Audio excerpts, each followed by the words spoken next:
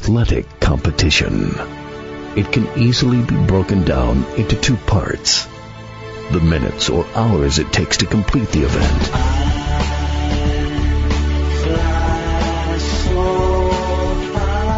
then weeks, months, and years of joy or heartbreak.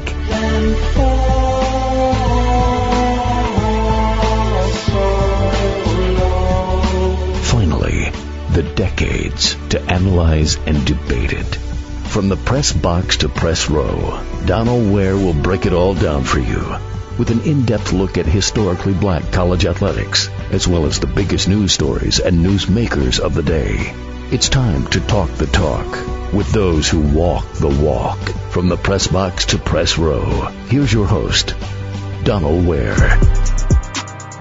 I just poured something in my cup. You're locked into the dopest show on radio. From the press box to press row, I am your host, Donald Ware. We got a whole lot to get to on today's program. The big news, North Carolina A&T athletics with a big announcement. I'm going to talk more about that on the program today. National Signing Day was Wednesday, and I know we have the early period in December. I'm more of a traditionalist and really had a chance to comb the lists. And tell you what, recruiting in HBCU football is getting so much better. It is so up. I mean, it's almost commonplace. Like, I don't know, maybe you look back and, I think this is the 13th year maybe that I'll rank the top 10 recruiting classes. I'm going to do that today here on the program. I'm going to give you my thoughts. I reserve the right because it's fluid. So you're still going to get some guys that are going to sign ultimately. For instance, I know Florida A&M had a big time guy to sign the day after Wednesday in terms of the paperwork coming through. I'll talk a little bit more about that. So, it's sort of still a fluid situation. On next week, we'll have the write-up that we generally have at boxtorow.com, But today, where we stand right now, I'm going to give you my top 10 HBCU recruiting classes from the teams in the FCS. And so you can give me your thoughts on that. Of course, you can always hit us up on the program at Box to Row via Twitter, BOXTOROW, or on Facebook, BOX2ROW. And I'm going to tell you what, the recruiting is up in HBCU football. The recruiting is up, and that's a great thing. A lot of talent coming in. And with me, I know a lot of the teams bring in a lot of FBS transfers, which is fine. A lot of times you have to fill needs, and I think some teams that brought in, for instance, you look at the quarterback transferring in from Kansas State to Florida A&M. That's an immediate need because you have Xavier Smith and like the top three receivers coming back from Florida A&M. So that's a big get right there. And so, I when I do my rankings, it's not really about the FBS transfers per se. It's more about, what you were able to do looking at the future with a lot of the high school kids. Definitely consider some junior college kids as well. And, what immediate needs that you fill. So going to talk about that, give you my rundown today on that. North Carolina A&T acting head men's basketball coach Will Jones going to join us on the program as well. If you want to join us here on From the Press Box to Press Row, hit me up via Twitter at Box to Row, BOXTOROW, or on Facebook, BOX2ROW. Thank you to all of the outstanding affiliates around the country that carry From the Press Box to Press Row. WGBN in Pittsburgh, you got WTAL in Tallahassee, so many great affiliates. Those listening to us on Sirius XM channel 142, and those listening to us around the world at boxtorow.com. If you had a chance to check out my Twitter page, or not Twitter, but Instagram page, Facebook page on last week. Last week had a chance to go down to Charlotte, catch up with 3-time Super Bowl winning head coach, 5-time NASCAR Cup Series champion, Joe Gibbs. Had a sit down with Joe Gibbs, something that NASCAR arranged. Thank you for that, NASCAR. And had a chance to catch up with Joe Gibbs. Let's go to that interview now. All right, I'm here with the legendary coach and legendary NASCAR owner, Joe Gibbs, who, of course, is going into the NASCAR Hall of Fame. And Coach Gibbs, first of all, welcome to the program. Hey, thank you. I appreciate it, Donald, getting a chance to speak to you. And I just found out you're a Redskin fan. I'm all fired up. Big-time Redskins fans. We'll talk a little bit more about that. What is it? I mean, you're already in the Pro Football Hall of Fame, 3 Super Bowls. What does it now mean to be inducted into the NASCAR Hall of Fame? Well, when you get something like this and you think about it, for me, my entire life has been teams. And I found that I was a very poor athlete, so I made up my mind I was always going to be in team sports, not individual sports. And if you do that, you can kind of hide on good teams and get some of the credit when you win. And I've done the same thing in NASCAR, really. We got great people, over 500 people there working at our race team, and they've done the work, and then I get shoved up front. But I've been so blessed. I know I'm one of the most, I guess, luckiest people in the world because I've been able to enjoy 2 great times in my life and careers, football and racing. Most people in life never get one. And I've got 2. So I realized how fortunate I am and how many people it took to get me here. And then also, I mean, with that, going in with Tony Stewart and Bobby Labonte, who were 2, I guess, your first and second drivers, as a matter of fact, when you got into this. Yeah. Actually, those 2 guys, first of all, they gave us 3 of our championships. Bobby the first, and then Tony with 2. I got so many memories of those guys and fun things we did, and a few intense things with Tony. But we joke about that all the time. But I think the fact that those 2 guys, really what's happened in racing, when you get in it, I originally met with Interstate Batteries. We didn't have a driver. We didn't have a race shop or anything. And so when we recruit and get going with your drivers and everything, to have those 2 guys, they really had a lot to do with building our race team and getting wins and us being able to get sponsors.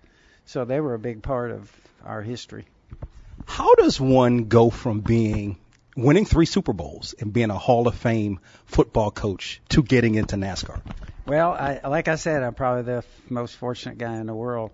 When we were enjoying football, and our whole family did, both J.D. and Coy played in college, and Coy played at Stanford and everything. And then, we all enjoyed football. I was coaching it. And so as we grew up in that world, the 2 boys, though, as they came along, J.D. and Coy, they were all on everything that had a motor. They were on it. Go-karts, jet skis, motocross bikes. And so we would go to races. We loved races. I had hot rods and stuff when I was a teenager growing up in Southern California.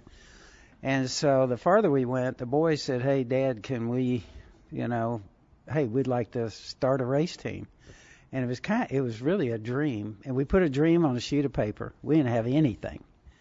And visited Norm Miller at Interstate Batteries in Dallas, and he said, let's do this.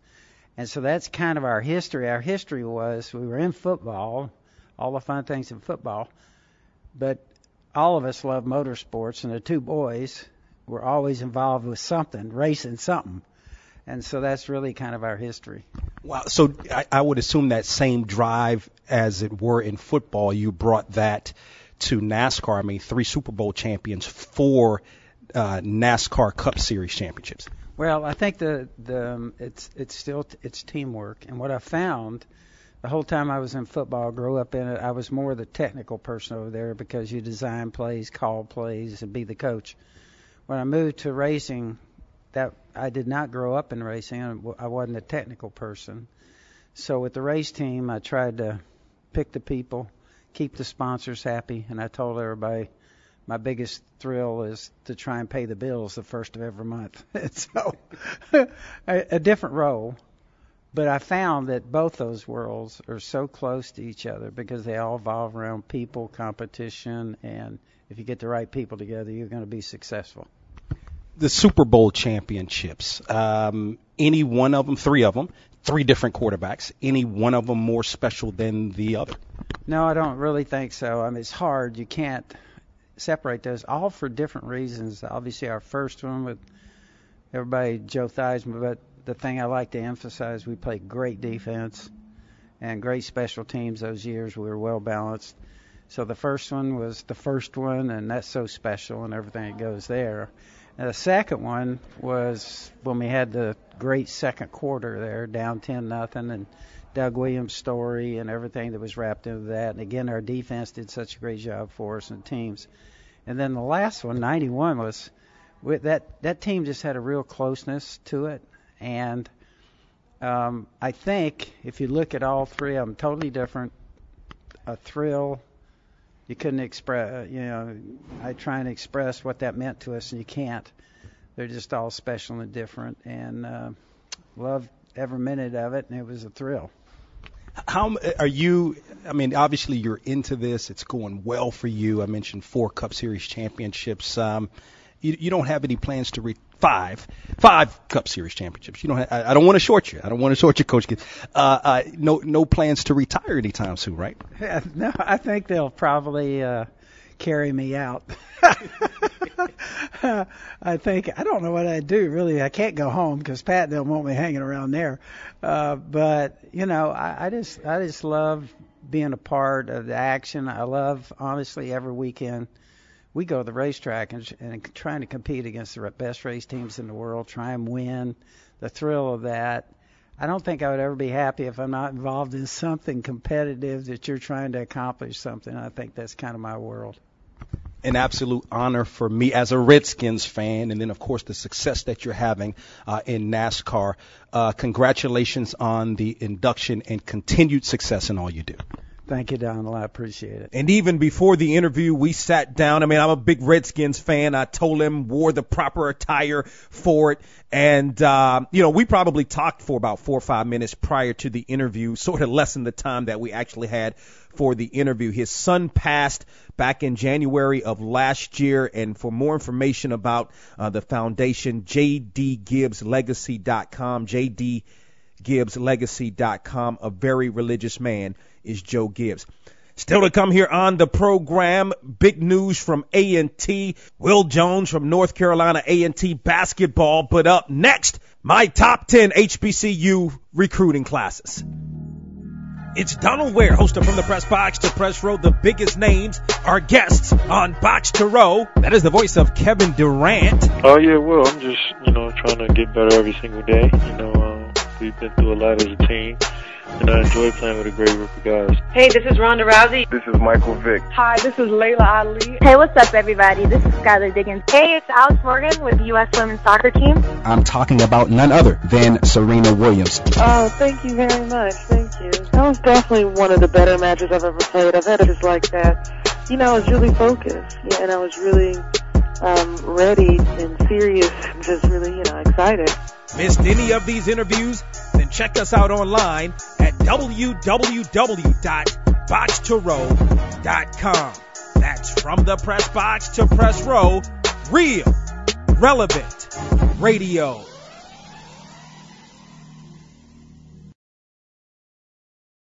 You're listening to From the Press Box to Press Row. Brothers on my jock for the way I hold a piece of steel. Welcome back to From the Press Box to Press Row. Join us on the conversation via Twitter at Box to Row, BOXTOROW, or on Facebook, BOX2ROW. You can also hit me up and follow us, as a matter of fact, while you're there. Also on Instagram at Box to Row, BOXTOROW. You can also hit me up on my personal Twitter page account at DWare1, or also on Instagram, where Donald.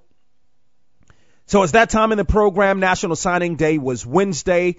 where I ranked the top 10 or my top 10 HBCU football recruiting classes from the FCS programs. Been doing this for quite some time. I think this is actually in the beginning, we used to partner with some other entities, and then ultimately decided to sort of venture out and really get into doing the research and all of that. And I would say that probably started around 2007, maybe 2008. So been doing it for a little while. It's not an exact science, but it is in terms of doing the research and some of the needs that the teams need and all of that. This is what I've been able to come up with for this year. Tied at number 10, North Carolina Central really placed an emphasis on the wide receiver, 5 wide receivers in this recruiting class. When you think about NCCU at the beginning of the year, had sort of an issue at the quarterback position from a standpoint of you had a quarterback injured, you had a quarterback that went into the transfer portal. Ultimately, it was Davius Richard that ultimately came through, did a good job. Central had a couple of 3-star kids, and one of the wide receivers, Devontae Walker from West Charlotte, had offers from West Virginia, ECU, and Liberty. And when you talk about Trey Oliver, he's a defensive guy, had a 3-star linebacker.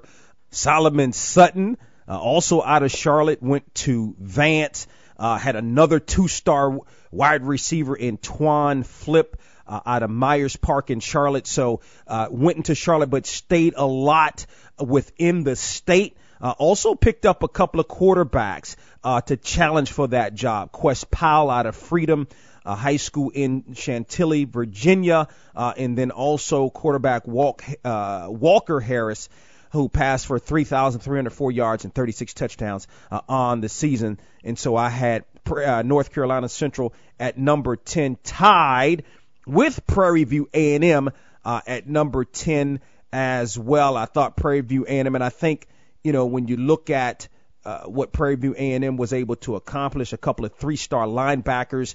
I mean, Prairie View A&M offensively was solid, had some issues at the injury-wise at the quarterback position, but defense was a major issue for the Panthers this past year. Signed a 3-star linebacker, Jesse Evans from C.E. King in Houston. He could play right away, had offers from Texas A&M and Memphis, amongst others. And then also another 3-star linebacker, Jordan Williams, from Archbishop Rummel in Metairie, Louisiana, had 18 offers, including from the likes of Louisville, Navy, Southern Miss, just to name a few. A couple of defensive linemen, Troy James from Madison Prep in Baton Rouge, had originally signed, and he had originally signed at Oklahoma in 2017. Didn't really see much information about him, but is expected to come in and play right away. And then a defensive tackle in Kendall Johnson from South Oak Cliffs High School, Cedar Hill, Texas. I guess that's the Dallas area maybe. Explosive run stopper, had offers from Texas Tech, Houston, Rutgers, amongst others. Hampton at number 9 had a small class but productive with the class. I mean, when you look at anytime you can sign like a 3-star running back, 3-star quarterback, Hampton signed a 3-star running back in Elijah Burris out of Mount Island Charter. That's in Gastonia, North Carolina. In his career, rushed for over 7,500 yards and 102 touchdowns. In this past season, 2,832 yards, ranked the 86th best running back in the nation, 44th best player in the state of North Carolina, had offers from UNC, West Virginia, Charlotte, Coastal Carolina. That's a big get for Hampton. You look at staying local, a little bit of 3-star defensive back, Corey Wilson from Phoebus in Hampton, first team All-State, All-Tidewater, rated the 43rd best player in Virginia by ESPN. Some other guys, a 2-star defensive back in Adam Atkins, who went to Southeast Guilford in North Carolina, played in the Shrine Bowl, and had a a defensive back, a transfer from Kentucky, and Stanley Garner, who originally had played at Dillard in Fort Lauderdale. I mean, I just thought it was a good class for Hampton. Had them at number 9. At number 8, I had North Carolina A&T. This year, A&T had a lot of FBS transfers. I mean, I think some guys that are going to come in and help them right away going to be, A&T's got a tough schedule upcoming with the likes of Liberty and the likes of North Dakota State upcoming. But I think in a lot of the schools, but A&T more specifically, going up against the likes of ECU and App State in the state of North Carolina, FBS programs, and winning some of those battles. I mean, for instance, a 3-star offensive lineman, Isaiah Brooks, who had an offer from ECU, was able to get a 3-star linebacker, Tyquan King, out of Dillon High School in South Carolina, participated in the Shrine Bowl. A couple of transfers that are going to come in and help right away. I mean, you already got Jermaine Martin there, running back. Courtney McKinney's a transfer from Wake Forest. Could have an immediate impact in the backfield. And A&T, when you talk about running backs over the last couple of years, I mean, it's one of the best in the country. So a lot of transfers, also including Robert Porcher, the son of Robert Porcher, the great HBCU player from South Carolina State, had a great NFL career as well, transferred in from Virginia Tech. Also picked up a quarterback, Nicholas Wiles-Lawning, out of Northwest Cabarrus. They got to fill the quarterback role. Already a couple of guys on the roster, but added another quarterback, did A&T. At number 7, I have Grambling, added a JUCO transfer quarterback in Elijah Walker from Trinity Valley, originally played at La Tech. A guy that probably can come in and do some things right away. Added a 3-star wide receiver in Trenton Grow out of West John High School in Louisiana. Offers from, a couple of different schools as well. 3-star linebacker and Josh Darling from Gordo High School in Alabama's first. I mean, when you're first team All-State, All-Region in Alabama, you're doing some things.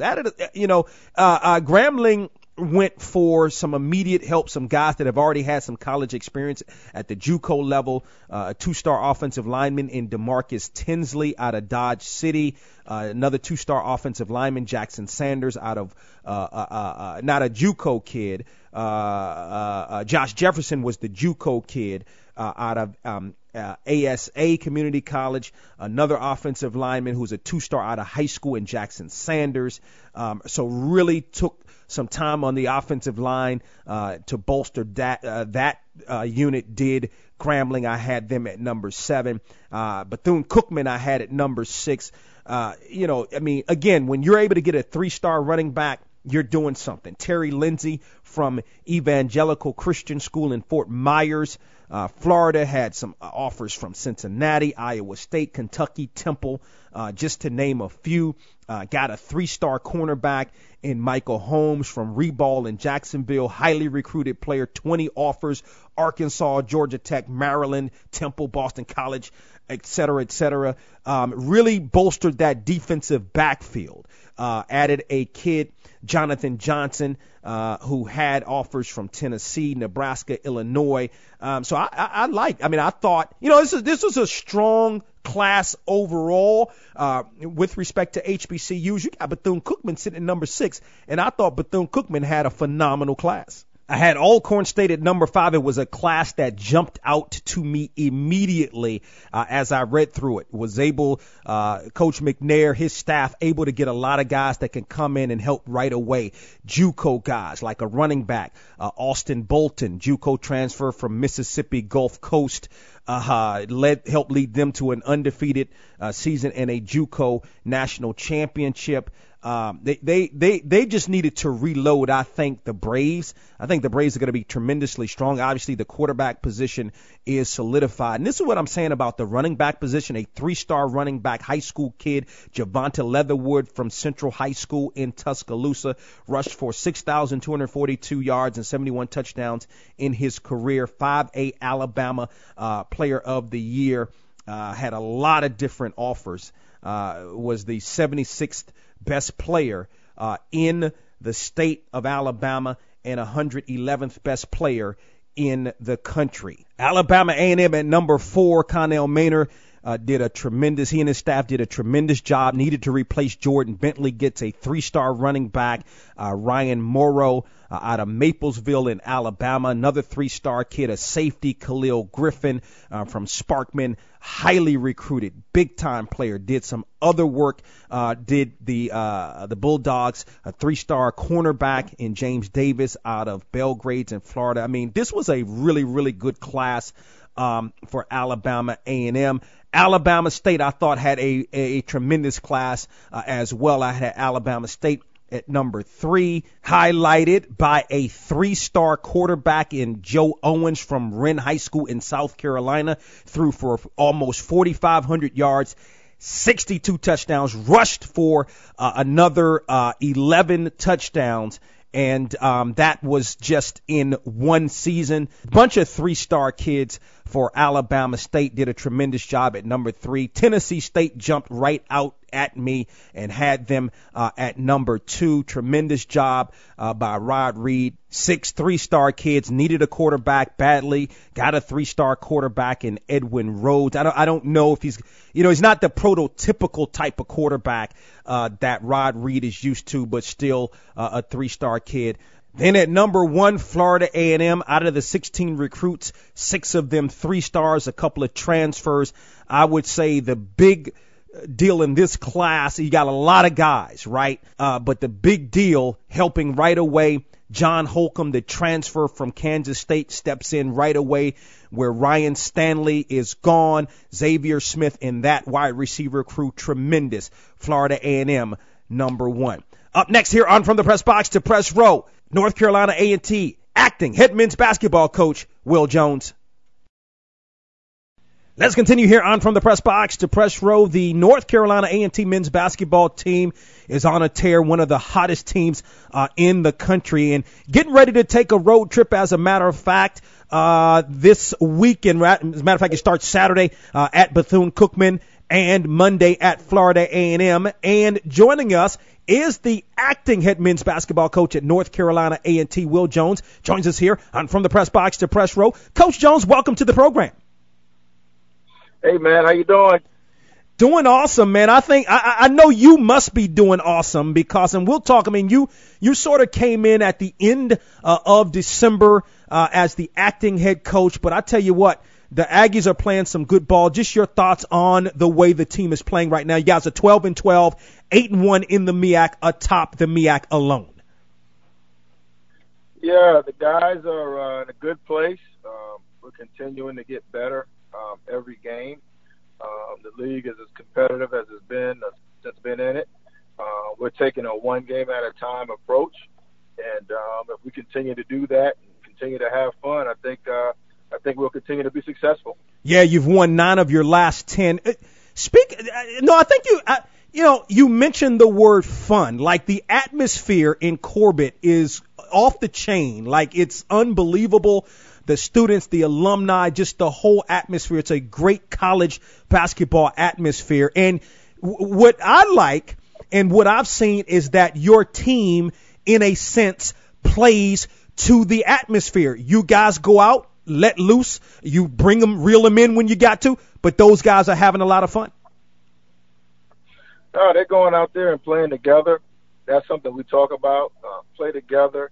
Use each other. I think we got a lot of tools. I think we got guys that are athletic. We got guys that can make shots. We got guys that can make plays off the bounce. And so we want to just go out there night in and night out and use each other to make plays. And it's been successful for us. And I got to tell the guys I'm not going to hold them back. As long as we're defending and doing what we need to do on defense, especially basketball, I'm good with it.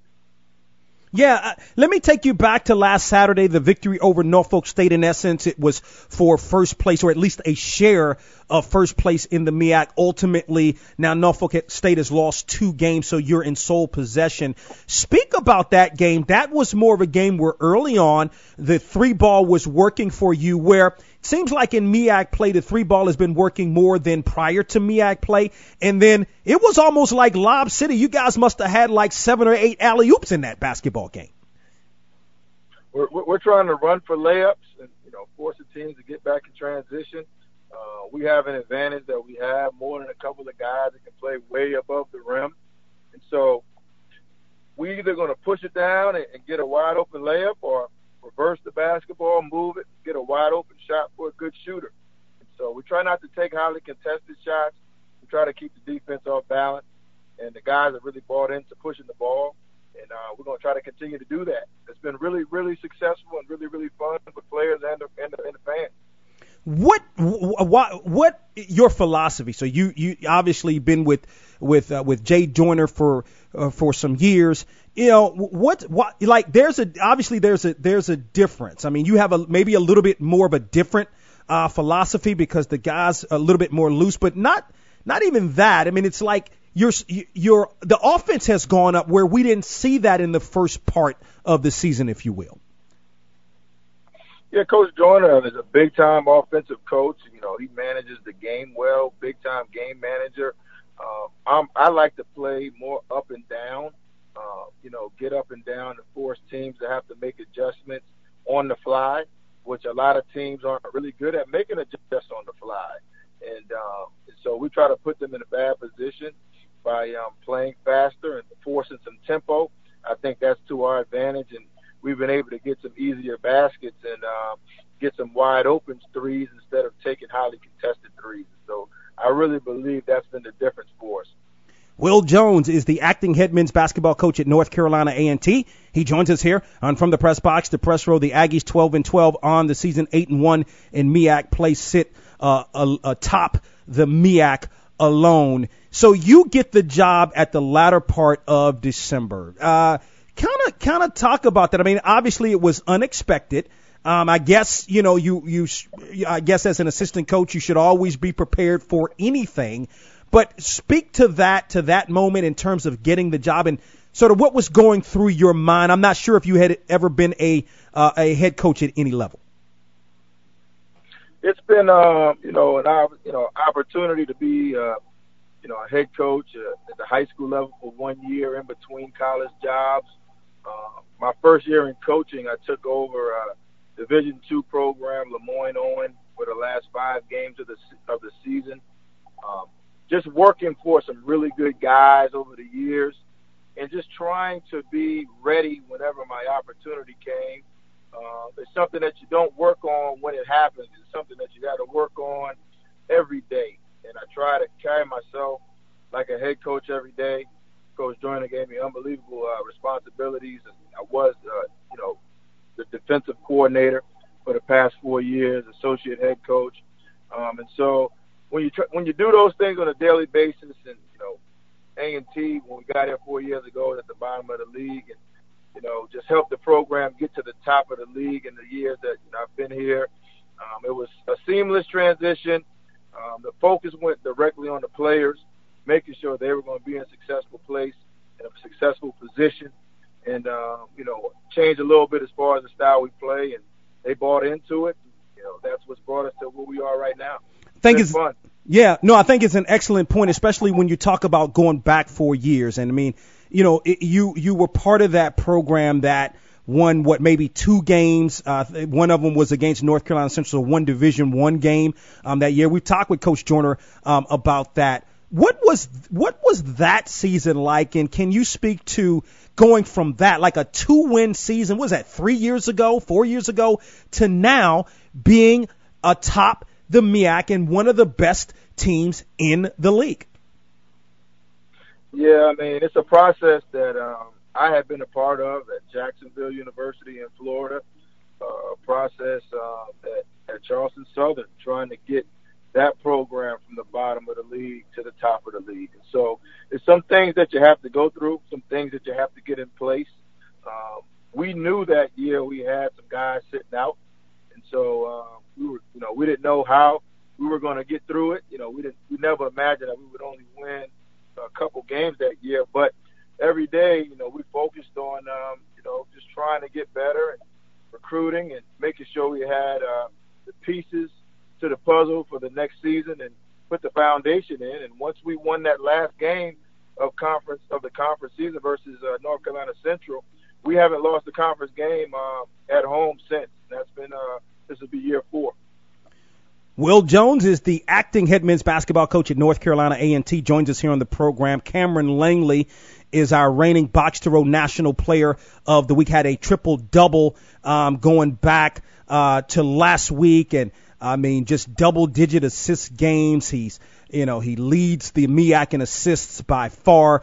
Talk about him and what not only he means to this program, but how the program goes, if you will, or the team, I should say, goes because of him. Man, Cam's a winner, and he is definitely the captain of the ship.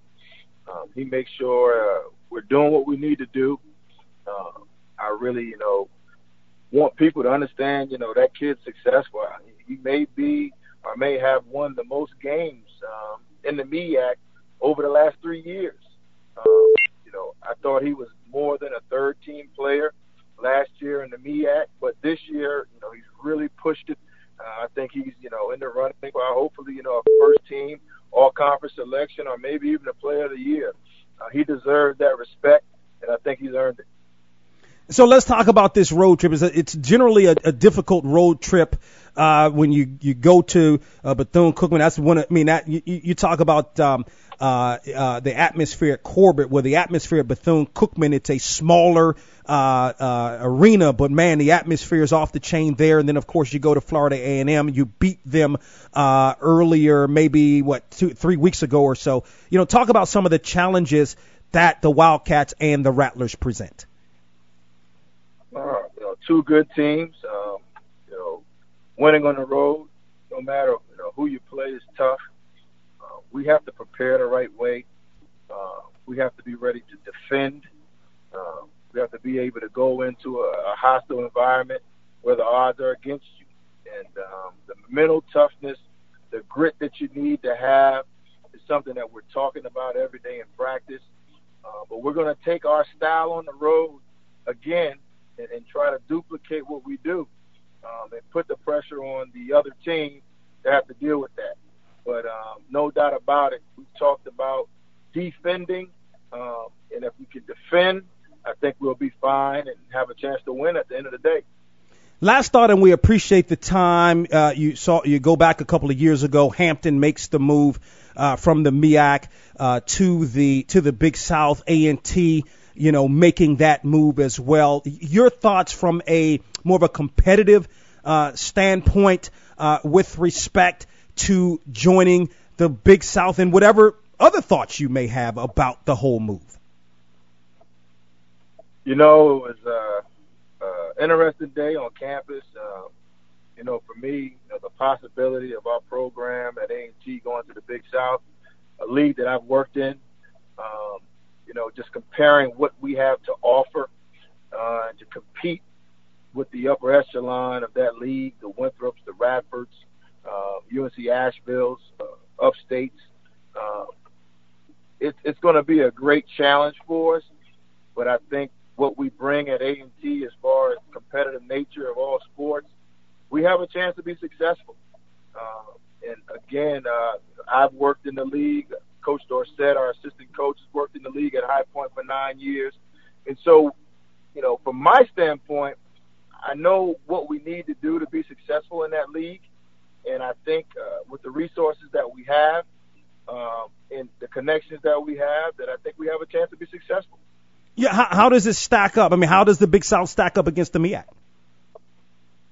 A lot of similar, I think the MEAC is probably more of a junior college transfer league. In the Big South, you can get a really good high school kid. And it's something I've been talking about in recruiting as far as being able to get some of the better high school recruits. That sometimes the knock is that they didn't want to play in the MEAC or with the HBCU. Well, from an academic standpoint, we have some of the top academics. And now you have a team that's in a PWI league. And now we're going to go chase those high school kids and show them that, they can be successful right at North Carolina A&T. Many people, they want the 5-star kid, Zion Williamson, to attend the HBCU. And I would love for Zion to attend the HBCU. But what we're going to try to attack is we're going to go out and try to get John Morant. We want to go out and get that kid that played for, a program like Murray State or a program like East Tennessee State. We want to go ahead and get those type of kids on campus and turn our program into a powerhouse at the mid-major level. Wow. He is the acting head men's basketball coach at North Carolina A&T. He is Will Jones. The Aggies 12-12 on the season, 8-1 in the MEAC, sit alone in first place. Going to be on the road on Saturday at Bethune-Cookman and at Florida A&M on Monday. Coach Jones, we appreciate the time. Continued success to you and the Aggies. I really appreciate it, man. Anytime. Speaking of North Carolina A&T, let's talk A&T and the Big South. After this, you're locked into From the Press Box to Press Row.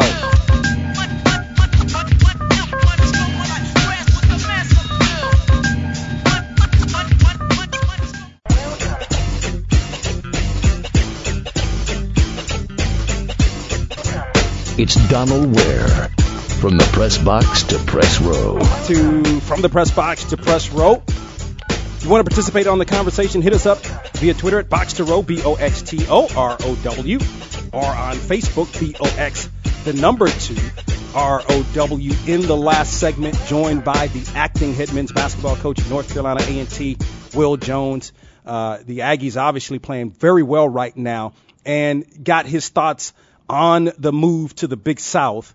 I was at the press conference on Friday on the campus of North Carolina A&T State University. I've really tried to reflect, and I think that the press conference sort of answered some questions that I had with respect to this move, because I had a couple of people on Thursday ask me, well, what are your thoughts, or how do you feel about the move? What do you think about it? And, I really, to be honest with you, I really didn't know, because I had really just a lot of thoughts in my head. I mean, I think my initial thought, and by the way, this is not the same thing as Hampton. I was critical of Hampton a couple of years ago because of the way Hampton did it.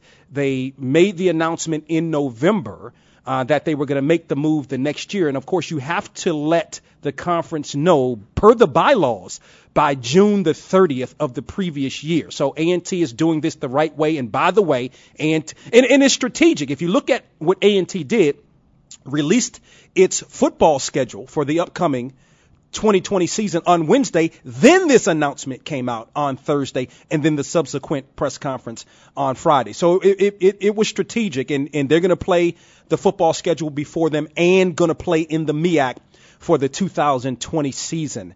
Again, my initial thought was, wow, a founding member of the MEAC. North Carolina A&T is a founding member of the MEAC, and you're going now to a conference that is not an HBCU conference. Hampton is in the conference. I mean, we have a couple of those. I mean, you can look at Tennessee State in the OVC. You can even look on the Division II level. You can look at Cheney in the PSAC. You can look at West Virginia State in the old WVIAC now in the Mountain East. So it's nothing, nothing new about that.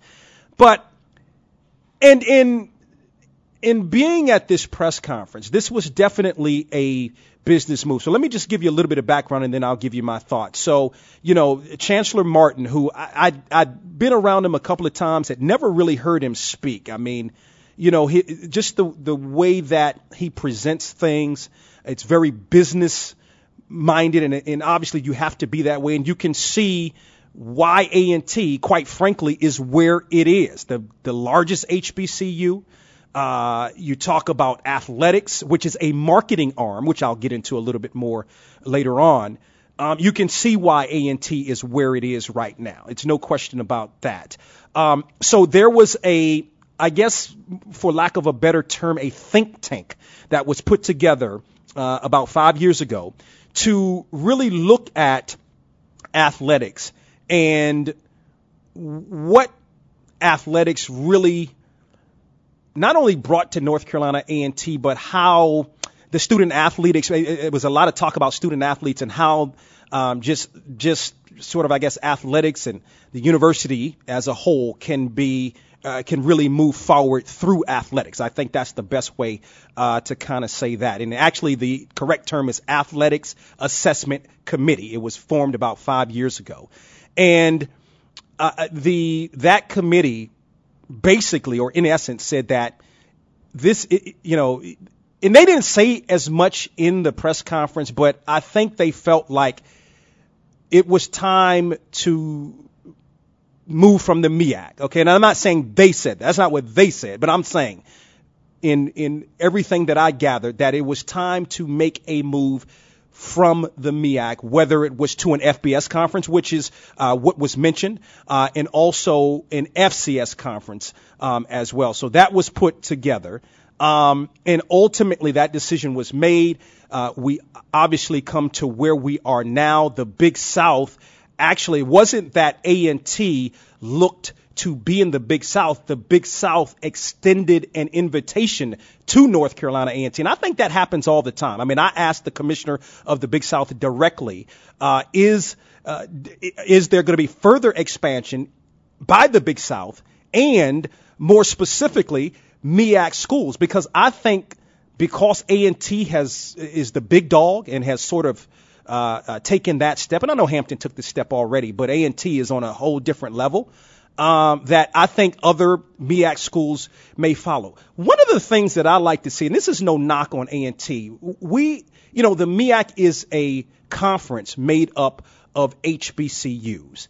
And I always want to see our conferences, okay, and more specifically in this situation, the MEAC have success, okay? And for whatever reason, and this is my opinion, A&T felt like it needed to move on from the MEAC and move into another conference. I think this is definitely a move of position, not only with respect to athletics. It is definitely a move with respect to marketing the university. When you look at A&T, not A&T, but if you look at any athletics program, generally it's a marketing tool for the university. Okay, because if you look at it, not a lot of universities make money. Even some of the big schools, they don't necessarily. Some of them do, the Alabamas of the world and so on and so forth. But there's not a lot of schools that actually are in the black when it's all said and done. So it becomes more of a marketing tool. Just being here in the state of North Carolina, I'll give you an example. My children are in robotics and in robotics heavily. They are on various teams and so forth. And A&T as a university sponsors like these robotics competitions throughout the state. Their name, meaning A&T, is on every single thing. And I think this move in part is a way to further market the university outside of the MEAC, outside of the, sort of the quote unquote HBCU realm. And I think that's where A&T is going with this. I mean, it's no surprise why A&T is the largest HBCU as it stands right now. So it's no question about that. I want to kind of look through some of what came out of this as well, because to me, I want to know what the MEAC's response is to this, because again, I don't think that this is the last school that's going to come out of the MEAC and move to another conference, perhaps in fact, the Big South. This was the other thing that came out of this. It was a lot of talk about student athletes' welfare, not just the welfare, but it was going to be a better experience for the student athlete. More so, I think, from a travel standpoint than anything else. I mean, I don't think they were getting at anything else other than it was going to be a better experience for the student athlete, more so from a travel standpoint, would have loved to have seen a student athlete at the press conference to talk about what was said about said student athlete. But that's okay. The other thing that came out of this, and I think one of the bigger deals, and Hampton said this a couple of years ago as well when it made the move, was the travel costs behind this. So the travel is reduced. And my initial thought was, because I looked at that, I said, well, if you're A&T and you got to play North Alabama, that's like to Florence, Alabama, it's like a 9.5 hour drive. That's longer of a drive than either going to Florida A&M or Bethune-Cookman. If you go up north, the drive to Monmouth I think it's also like 9 hours and some change, which is longer than the drive to Delaware State. Those are the longest drives. But what Earl Hilton, who I think has done a phenomenal job as the athletics director for the years he's been at A&T, and you can see, again, why A&T, and specifically in this instance, the athletics department is where it is. He mentioned the fact in the press conference that the travel part, because it didn't really make sense at first, but the travel part is more about the smaller sports, where they won't have to travel as far. You're not going to have A&T necessarily, let's say, not necessarily track and field, but one of the non-revenue sports, let's put it like that, sort of traveling to a Florence to take on North Alabama, or to Monmouth, to New Jersey to take on Monmouth. It's not really about that. And there are some closer schools, in a manner of speaking, a lot of schools within North Carolina. You look at Campbell University, you look at UNC Asheville, so there are some schools. I mean, Charleston Southern in South Carolina is less than a 4-hour drive from North Carolina A&T. So I think from that vantage point, I definitely could see that. But boy, I tell you what, I wish that, and I said this a couple of years ago when Hampton left the conference. I didn't think it would be the last school. I just didn't like the way that Hampton left the conference. But I thought at that time, I think there's some things that the MEAC needs to do and needed to have put in place. A digital network, which now the MEAC has a digital network. But wow, I would love to see. I hope, and I've heard a lot of people say, well, that's it. There goes the MEAC. I don't think so at all. I mean, I think the schools that you have in the MEAC are going to remain, a lot of them at least. I think eventually there may be a school that's, ultimately going to leave. But man, I don't know. From, sort of hard to put into words, because I think the MEAC is doing well, but I think there are some things that it could do better. And I just think that A&T felt like, hey, we have a strategic plan, and the MEAC, where it is right now, doesn't necessarily fit the strategic plan we have. Thus, we need to do something else, and that's ultimately what A&T did. Your thoughts? Hit me up via Twitter at Box to Row, BOXTOROW, or on Facebook, BOX2ROW. I'm still trying to process this.